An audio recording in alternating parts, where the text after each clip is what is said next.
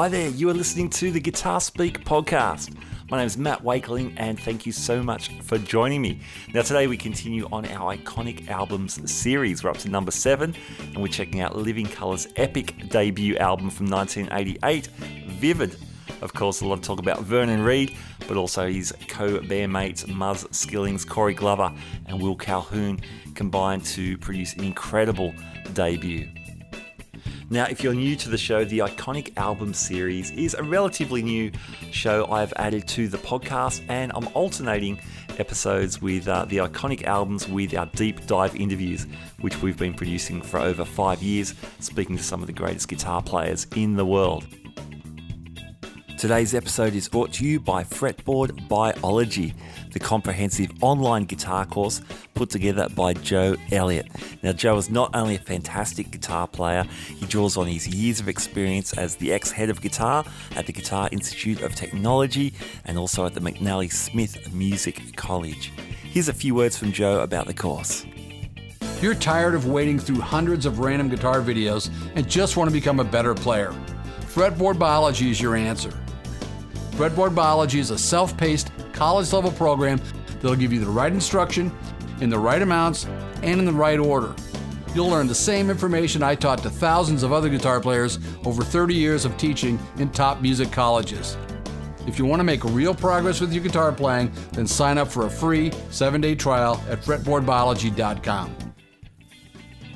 All right, welcome to Iconic Albums number 7. Woohoo! It is 7, yeah. It's 7? It is 7. Awesome. We are talking about Living Colour's debut, Vivid, and I'm joined by my good friends Gabor Jasika. Hey Matt, hey Rob. And Rob Rhodes. Hey Matt, hi Gabor. Great to have you guys. It's always cool hanging out and talking these records. It's been so fun. So, Vivid. So this was my choice this time round. So for me, Vivid goes back to 1988. So, in 1988, I'm in my last year of high school. I've just bought a Yamaha RG-X with a locking trem. Ooh, single locking trem. Locks at the nut, not at the bridge. Still not bulletproof, but it was getting me dive bombing. Anyway, the way I found out about Living Colour in Australia at that stage, my dad came home one day, or I saw my dad one weekend or something, and he had 2 guitar player magazines. I think he had a friend who was a newsagent, and they were a little bit old. So towards the end of 88, I was given these 2 guitar player magazines. One of them, the cover story was Amps, and the other one was the Vernon Reid cover story. Now, this is not good podcasting, but I'm showing the magazine to Rob and Gabor. Yeah. There's no Vernon on the cover. I've lost the cover. I think I probably pulled it out and stuck it on my wall. Okay. But I've still got it. It's the October 88. And Vernon was the cover artist. There was a fantastic interview from Joe Gore. Real deep dive. Like, this is back in the day when Guitar Player would spend 10 pages on a cover story. I mean, including some ads, but really getting deep. And Vernon and band were the sound page. I don't know if you can see the little black nylon there where the vinyl record was. I don't know where the record is either, unfortunately. But Cult of Personality was the sound page. And cool. It just blew my head off like everyone else's head at the time. And it was interesting reading the interview because Joe Gore and Vernon Reid, they're talking about all these 20th century composers that Reid is into and that he brings to his playing, and I didn't know any of them. I recognised the name Frank Zappa, but no one else. And that was one of the great things about Living Colour and Vernon Reid's playing, is that he was bringing so much to the table that, I guess for me, the bands I was listening to at the time, late 80s, were not bringing in terms of harmonic sophistication and the genre jumping from really heavy stuff into the nastiest funk at the drop of a dime. So that was my introduction to Living Colour. Guitar Player magazine strikes again for me. How about you guys? Because I know you've both been into this band. This is maybe one of the few bands that we all sort of have some background on. We might find common ground. Yeah, exactly. Well, I mentioned before we went on air that this is actually the first album that one of you guys suggested that I actually have heard completely and I own a copy of. I have, Yes. for all the kids out there, there's this thing called a CD that I have it in my hand right now. Yeah, well, I guess I'll start then. So, Living Colour. I got into Living Colour when I moved to Australia. So it was sort of 93, 94. And I think I got into it originally through Stain, the album Stain, the later album with Doug Wimbish on it. And then I went sort of through the back catalogue and got got Time's Up and Vivid. And one of those, I just always dug that band. And for me, one of the things that really sets it apart to a lot of other bands of that sort of genre back in the day, the singer. I mean, he's just such a great singer, Corey Glover. And yes. such a great soulful voice in that kind of heavy rock fusion with funk, with whatever it is kind of thing. And I always had just a soft spot for just the killer voice. And then the more you get into it, I mean, rhythm sections is incredibly good. Fantastic drummer. I don't know a whole lot about the original Muzz, the original Skillings, the original bass player, because I sort of came into it more in the Doug Wimbish era. But I mean, on Time's Up and on this, killer bass playing, killer drumming, great singing. And then Vernon Reid sort of going absolutely mental over everything. So what's not to like, really? Exactly.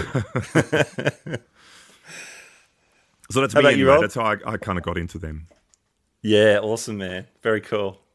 I'm similar in a way that I obviously Love Rears Its Ugly Head was the big breakthrough for them. Every cover band played it at one stage. Yes. Yeah. Hands up if you've played that.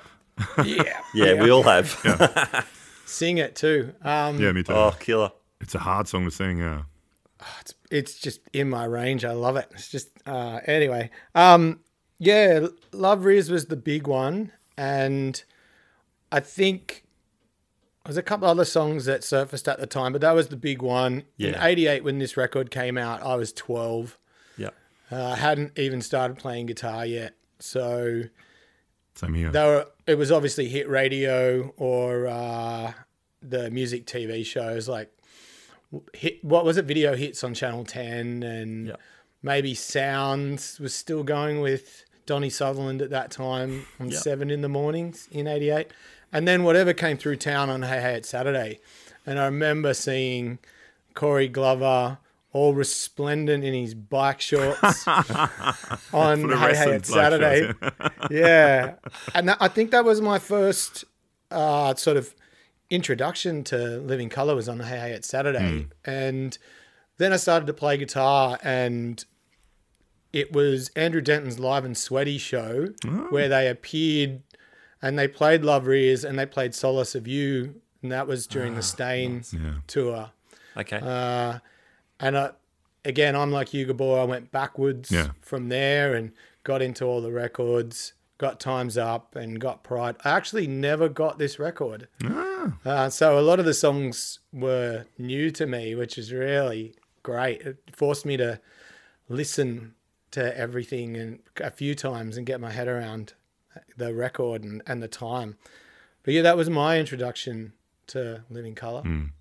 So released, May '88. It was released on Epic Records, and Mick Jagger was quite helpful in getting Living Colour a major record deal. He sort of found them basically, or under quotation marks, found them, didn't he? And then he produced some of the stuff on it, and he plays the harmonica on it too, doesn't he?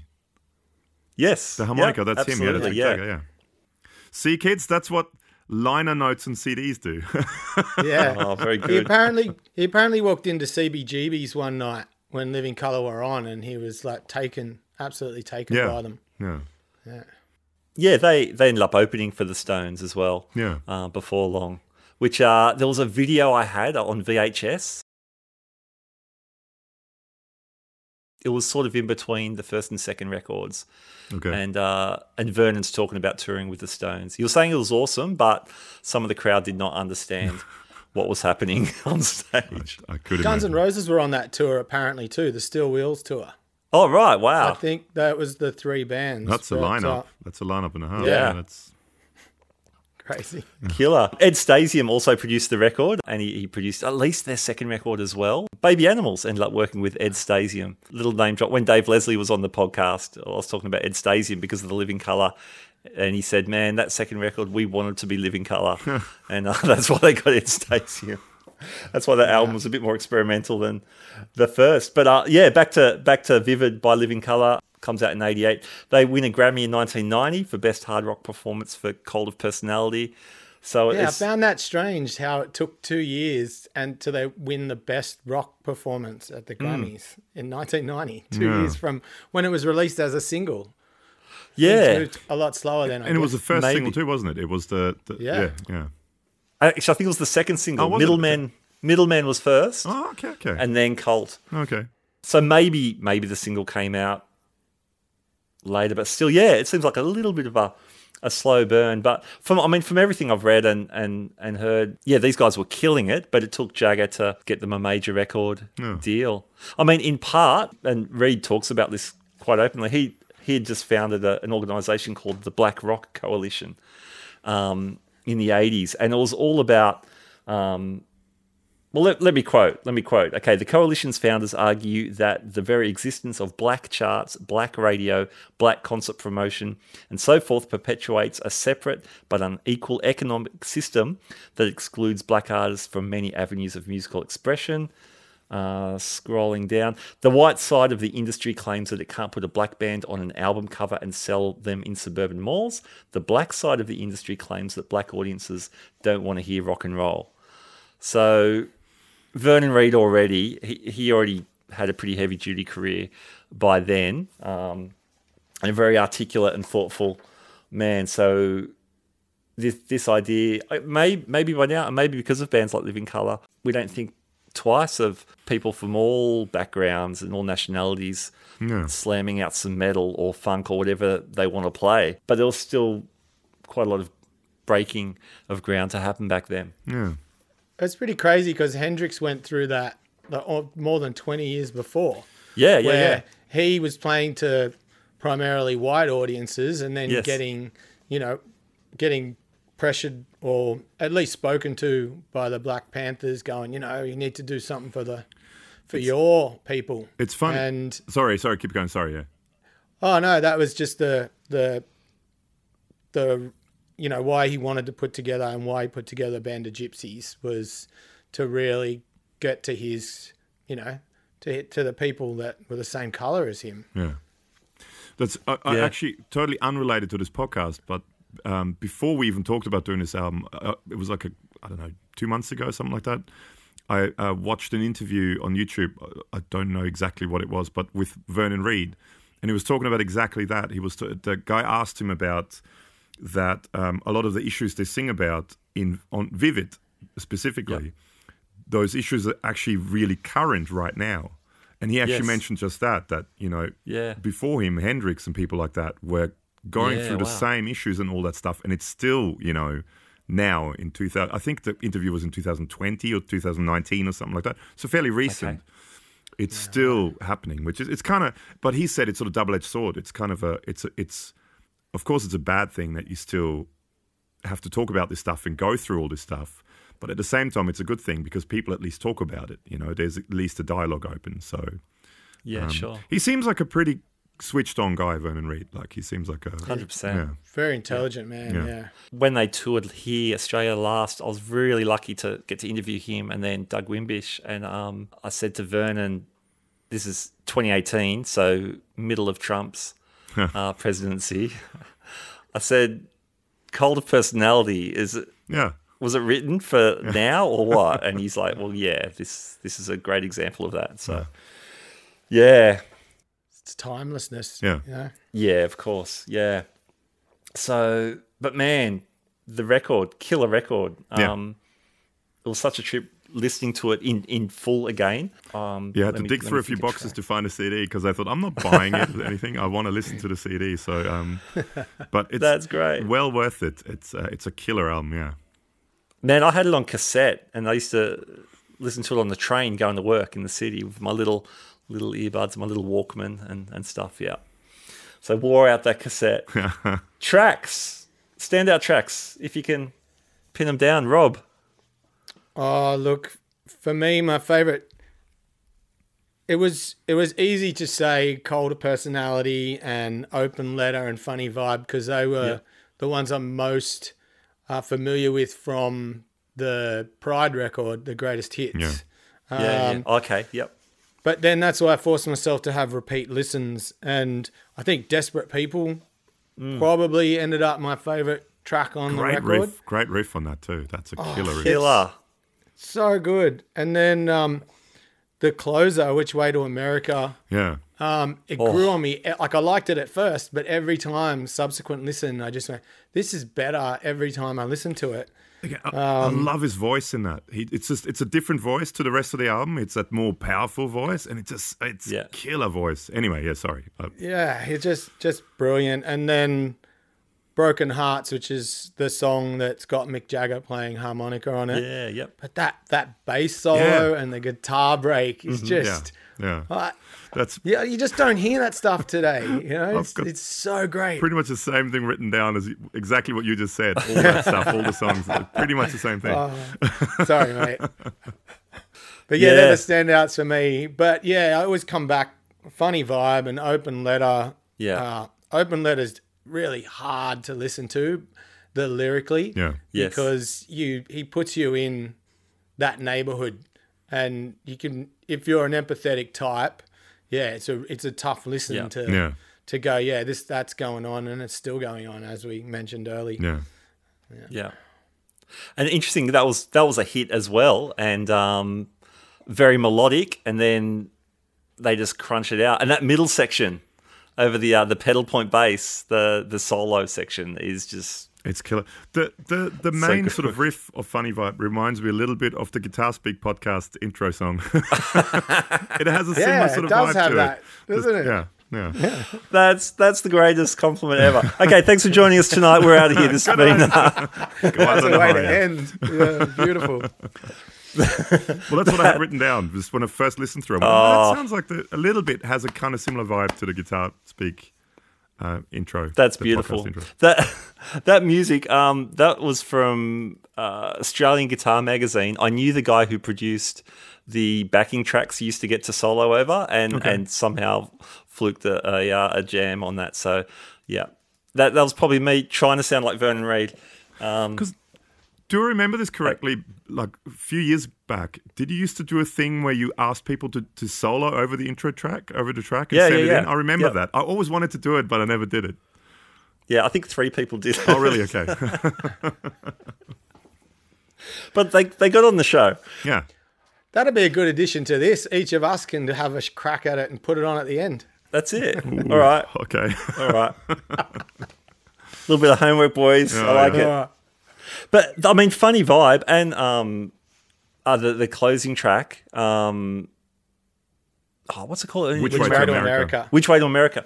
I mean, such good examples. There's chopping out on this massive funk groove. Like, every band member are just sitting on it and then just clicks into this heavy thing. Corey Glover goes from super soulful to just shrieking. Yeah. And...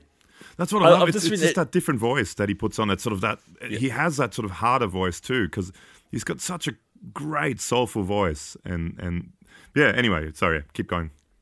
Oh, that's perfect. But it's so authentic. It doesn't feel like a band that, we're going to be funky now. Yeah. Or we're going to add this flavor. And I think of a lot of bands in the early 90s when a lot of this funk metal, quote unquote, came in. I know a lot of hair bands suddenly started shuffling and all that kind of stuff, and it just felt very confected. But never listened to any Living Colour record have I felt that. It just feels super authentic, and they're just killing it. They're killing it. We might take a short break. We'll be back with more of Living Colour's Vivid. All right, hope you're enjoying our iconic album for the week. This episode is brought to you by Fretboard Biology, the comprehensive guitar course put together by Joe Elliott, ex-head of guitar at GIT and the McNally Smith College of Music, so he knows what he's talking about. I was one of the beta testers of the course in its production, and I can say as a music educator, I love the clear sequence of learning materials that are presented in this course. For more information, check out the Fretboard Biology links in our show notes. All right, back to iconic albums.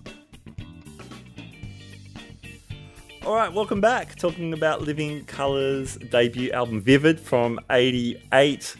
Gabor, standout tracks for you? Like I said, pretty much the same as what Rob just said. So, I mean, Cult of Personality, of course.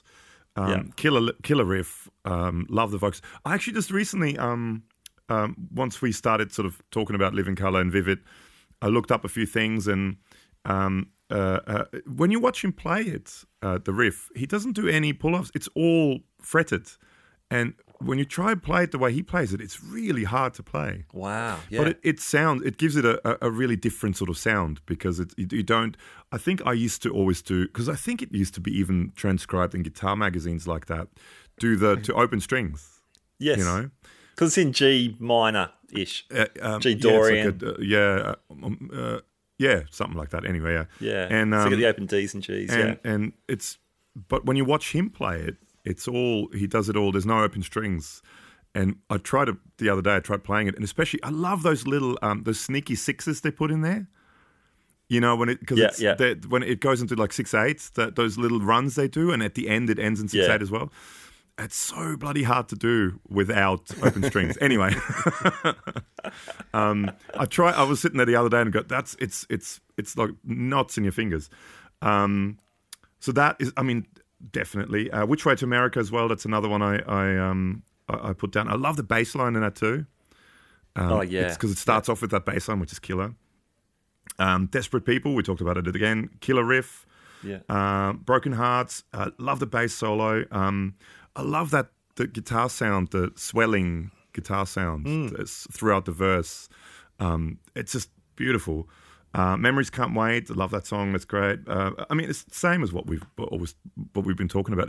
To me, it's one of those albums, and there aren't that many albums where just every song is good, and you just listen to. To me, it's like it's an album. It's not there's 2 or 3 good songs on it. And you listen to the album and you skip this one. I don't like that one. Yeah, it's one of those albums where the whole album it just works really well, and you listen to it. And I had it on. I almost cut it a bit short with another album we'll be talking about possibly next week to listen to it. Okay, because it was just on constant rotation. So usually I listen to this stuff when I go to and from gigs. And I just had Vivid on 3 gigs to and from the whole time, because it's just nice. Because I hadn't listened to it in such a long time, and it just brought back all these memories, and it's such a cool album. Nice. Man, I agree. I was thinking of key tracks, but pretty much the whole thing I love. Yeah, it's a really strong album, as in like exactly like you're saying, like a whole listening experience. Yeah, you could maybe call it iconic, Matt. Maybe. Possibly. Maybe that's why it's on the list. That's been a theme through most of these records. It's like, how do you pick a favorite? Because they've just been, top quality, no filler. Yeah, totally. I'll give it a few shout outs. I think by the end of it, we've probably named every song on the record by the time we've all gone through. Most likely. Cult of Personality, of course. Just that riff is larger than life. Funny you talking about the riff, Gabor. I remember trying to learn it when I was 17, and I'd learn the front bit with the open strings. Yeah. And I was even in a band with my mates. We'd jam on that part, and then when they extend the riff, that's when the jam would end. Yeah, it's cool. It's so cool. It's like Zeppelin meets Zappa on steroids or something. I don't know. It's killer. There's that Middleman. I was in a band. We did Middleman. I love that tune. The soloing, that's amazing. Memories Can't Wait. That's a Talking Heads cover. It's the only cover on the album, and pretty much Vernon Reid wrote the whole album. A couple of tunes have full band credits. I think Cult of Personality does, and I don't know the other off the top of my head, but it's pretty much Reid's written it. So this being the only cover is interesting. I mean, that said, they did some killer covers in their career. Should I Stay or Should I Go? Yeah, that's Sunshine on of the Your Love. bonus tracks. Crosstown Traffic on that Hendrix Stone free tribute record. That's a great version. Desperate People was the other song that was written by the whole band as well. Desperate People. Liner notes, folks. Hey, I love it. I love it. With that Talking Heads cover, that's another callback to CBGBs because I was reading a interview with Vernon where he just said, these were all the bands coming up, like that alt new wave punk kind of thing that was happening at CBGBs at the time. And he really liked Talking Heads and he liked that song and thought they could bring something to it. Yeah, man, I'm a big David Byrne fan as well, so I think there may be something along those lines coming up at some stage if we keep doing these iconic albums thing. I think we're good for the next 30 years. Probably. There'll be plenty of records to talk about. So they're kind of some standouts for me, but there's so much I love about it, and man, and I guess I mentioned the guitar tone is just gigantic, and it's so over the top. But then it's so right. You know what I mean? Yes. I have this funny kind of love-hate is almost too strong. Like a love and less love relationship with Vernon Reid. Where he's so over the top that there's days when I kind of go, this is just a bit much, isn't it? But then there's other days where I absolutely love this. I love, what track is it? Track 7, Memories Can't Wait. The outro to that. Right. He does this, I think it's kind of like a looping thing he does, and he does this kind of weird, it's like a synthy guitar thing. I love the sound in that. That's just that. And then I think there's a sample, maybe talking sample that goes over it or something like that. I love the sound of that. Yeah, I think so.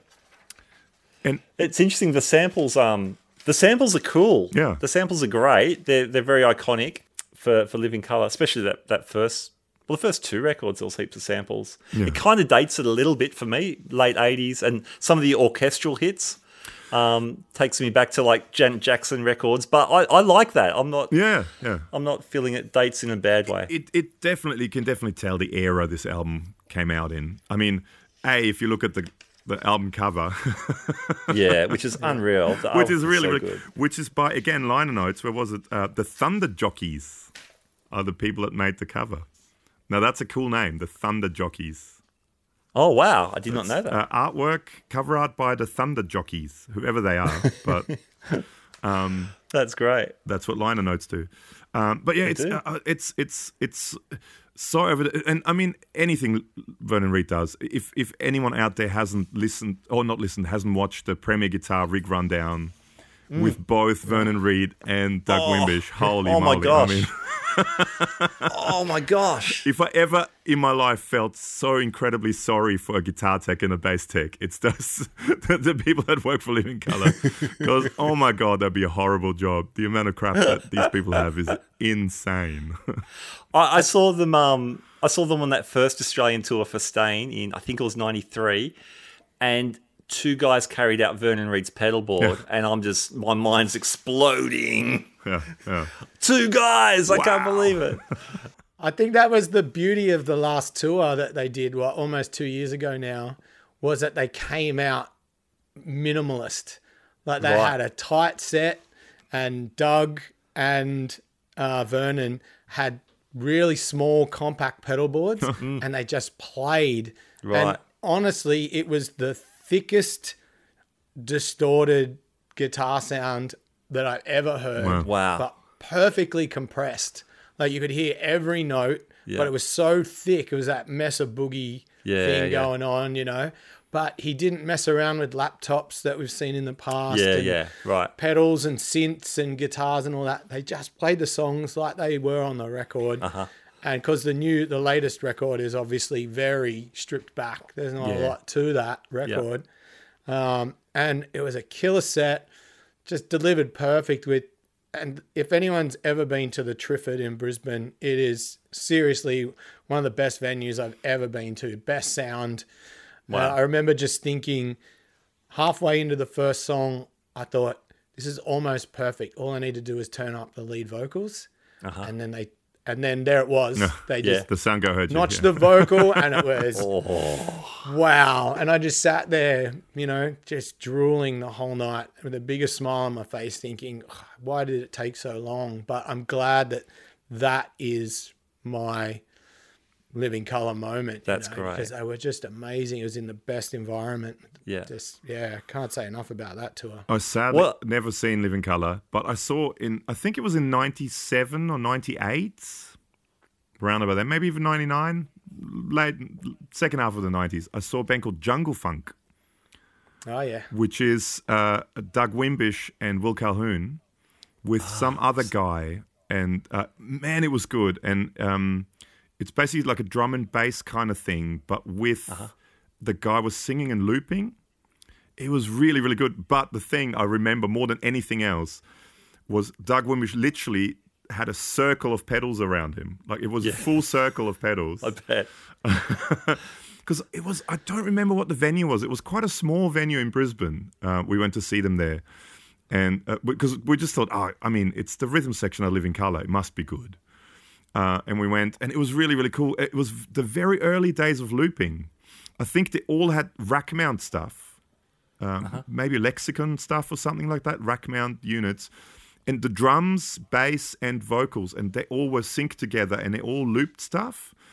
And then wow, I remember Will Calhoun was looping like kick drums and stuff, and then he grabbed percussion and played. It was really, really cool. I don't remember much about the actual music. I just remember the looping. The guy who did the looping and sang was a killer singer too. I have no idea who he is. And he had a circle of pedals and just the rock faces that Doug Wimbish made. Yeah, Wimbish is pretty awesome. Very over-the-top man. Well, when they toured in 93, I was a little disappointed because I really wanted to see Muzz Skillings because I loved the first two records. But Wimbish and Stain was his first record. But I mean, how perfect of a fit for that band is he? For someone who wasn't the original member. Yeah. I mean, such a perfect fit, even with the whole effects craziness and stuff. Yeah. Anyway. Hey, when I spoke to him in 2018, I said, I saw your first tour. And he goes, the Haldern Pavilion. Like, he remembered the venue. Like, is that near Byron Bay? or he mumbled something close enough that made me think he remembered the venue. So, no, he remembered the venue. It was amazing. Because I was sure he's like, I loved that tour. Yeah, it was my favourite tour. I like, sure. But no, he knew it. It was crazy. That's cool. Hey, I'm going to quote from Guitar Player magazine in terms of gear. So Joe Gore, who's such a great journalist, man. Anyway, Joe Gore writes, "You get a larger-than-life tone on Cult of Personality. What was your setup?" And Vernon Reid says, "For the album, we used the old analog dinosaur setup. I used a Proco Rat distortion." There you go, Gabor. Proco Rat, a Korg multi-effects with compression, chorus flanging, and overdrive, an ADA digitizer for additional chorusing. I also used a Boss digital delay sampler and an Oasis microverb. We mic'd close, in the middle, and in the corners of a real big room. We had the Great Wall of Amps, a Carvin, a Dean Markley, a Vox, a Marshall head, and a Fender Showman head. It varied from cut to cut. Dean Markley, hey? That was a very short-lived thing with amplifiers that they did. Yeah, I think they got back to strings pretty quick. Yeah. But they did interesting things, like mixing solid state and valve sections, like preamp and power amps. Well, he was always, I think, and that's one of the things I really like about him. It doesn't really seem to bother him how he gets to where he wants. It just, whatever works. Yes. And he's not afraid of using technology, but then he's also not afraid of using, like really current, modern, super cutting edge stuff. But then he's also not afraid of using really old stuff and everything in between. And that's one of the things I really like about him. He's not one of those, this is the way, and I'm only going to do super technology, super high-tech stuff, no more amps, just Kemper stuff, or just this, or Fractal. But he's also not the guy who goes, I'm never going to use any of that stuff because that's not real. I've got to use analog gear. He's sort of, he makes everything work for him, and it always sounds good. Yeah, and he obviously invests the time to learn new stuff. He has to. I would just get with exhausted. all the crap he lugs around, holy moly. Well, it was never more apparent when he had the Crate endorsement. The Blue Voodoo, whatever it's called. The V amps. Yeah. Like he had the V33 and the V30 and the V60. And then he went with Behringer and he had the Bergeras. Yeah. No way. Really? Yeah, he played with... What? Yeah. But he doesn't care. He just wants to pull a tone. Yeah. And he had so at that time he was using the ESP Mirage, right? That's right, main guitar. Yep. And that was equipped with the EMG SAs in the neck and middle with an 81 in the bridge and obviously the Floyd Rose. Yeah. In the clips and touring, it seemed that he had Marshalls and he was an ADA MP1 in Dorsey for a while. Yeah. But I couldn't actually find out whether he ever used it, but they did put his name in the ad in those early 90s and late 80s, early 90s. But on that tour is when I think he first started using Mesa. So he's using a Strategy 500 power amp with both a quad pre and a tri-axis. It was all rack. And I think there's a live 88 or 89 concert and just behind him there's a rack. And it's got like the original Eventide H3000 in there. You can let's slowly just pause it and go, oh yeah, there's the Mesa Strategy power amps and all of those things. Well and spotted. It was just like, wow. The guy has gone through some stuff. It was a very boogie sound in those days. Yeah, it had that very sort of signature boogie sound. Yeah, definitely. And like you said, the ESP's on this record. He went on to use Hamers on the next record. Parker Fly, he had some crazy Parker Fly for a while, and then I think he's playing PRS. PRS now, yeah. And it's cool, interesting again in the when you watch that rig rundown, he said all his signature guitars always had a really pronounced V neck. He's really into a V neck. Wow. Which is again odd for a shredder dude. Yeah. But he said apparently since the ESP days, and he had Paul Reed Smith, carved the V-neck. So it's a really pronounced V that he apparently really likes. So wow, yeah, interesting. Probably just how it sits in. He's probably got massive hands, so it sits perfectly for where he wants I think he was saying in a rig rundown, it's perfect for where your thumb is. So your thumb is always in the right spot. So your positioning where your wrist is always in the right spot. Huh? That's It's an interesting rig rundown. Watch it and watch Doug Wimbish as well. Go on and on and on and on and on about what people should do. It's funny. I love watching that sort of stuff. Wimbish is a dude, man. Yeah. I had friends hear my interview with him, and they were like, I only understood 90% of what he was getting at. He's very but animated. It was still fun. Oh, totally. Hey, we could. Sorry, Rob. I was just going to say. Apart with the special guests on the record, apart from Mick Jagger, featuring on Funny Vibe is Chuck D and Flavor Flav. Ah, yes. Oh yeah, the little breakdown, hip hop breakdown bit. Yeah. So that is great. That was a nice little thing that I dug up there. Yeah, it's a killer. That's so good. Man, we could talk about this record all night, but I think people should just go and listen to it. Yes. Do it. Turn it up loud. If you're in an apartment block in lockdown, do it. Turn it up. And people buy the CD so you have liner notes. Just say no to Spotify. Liner notes. Or if you have to do it on Spotify, my tip is when you're listening to albums like this, turn off the crossfade. Turn it off. There's so many great things happen in the outros, like the fade outs. Totally. And I've been in the car for a long time with the crossfade. But now I'll turn it off. I want to hear all those things in the fade outs. Yeah. And it's a lovely way to listen to records. It keeps you more involved. Yeah, 100%. All right, there you go. The band is Living Colour. The guitarist is Vernon Reid. The record was Vivid. Thank you guys for joining me. Gabor, where can people hear more about you? And what you do. Well, if you have a lot of time and a lot of stamina in your fingers, you can type in the Super Fun Awesome Happy Time Pedal Show, all one word, into your browser of choice. Then we will pop up on YouTube, and we do guitar reviews and pedal reviews and reviews of pedals such as the Rat, which I'm holding in my hand right now that we just talked about. And I'm actually a massive fan of Rats, so there's lots of Rats related things on our channel. So yes, that's where you can find me. The super fun, awesome Happy Time Pedal Show. Very cool. And Rob? Just Google Living in the 70s. That's my main gig. Our Facebook page will pop up and my website. And out playing shows at the moment, luckily in Queensland. So come out and see. Awesome. Thanks, guys. Thanks, Matt. Thanks Matt. Rob. Catch you next week. Bye. All right, there you go. Living Colours Vivid. Such a great record. If you haven't heard it in a while, if you haven't heard it, check it out. Hey, my thanks to Rob and Gabor for joining me for another iconic albums. And thanks to Fretboard Biology for sponsoring today's episode. All right, my name is Matt Wakeling. You've been listening to the Guitar Speak podcast. And as the legendary German shredder Michael Schenker once told me, keep rocking, keep on rocking. Keep on rocking indeed. I'll catch you next time. Bye now.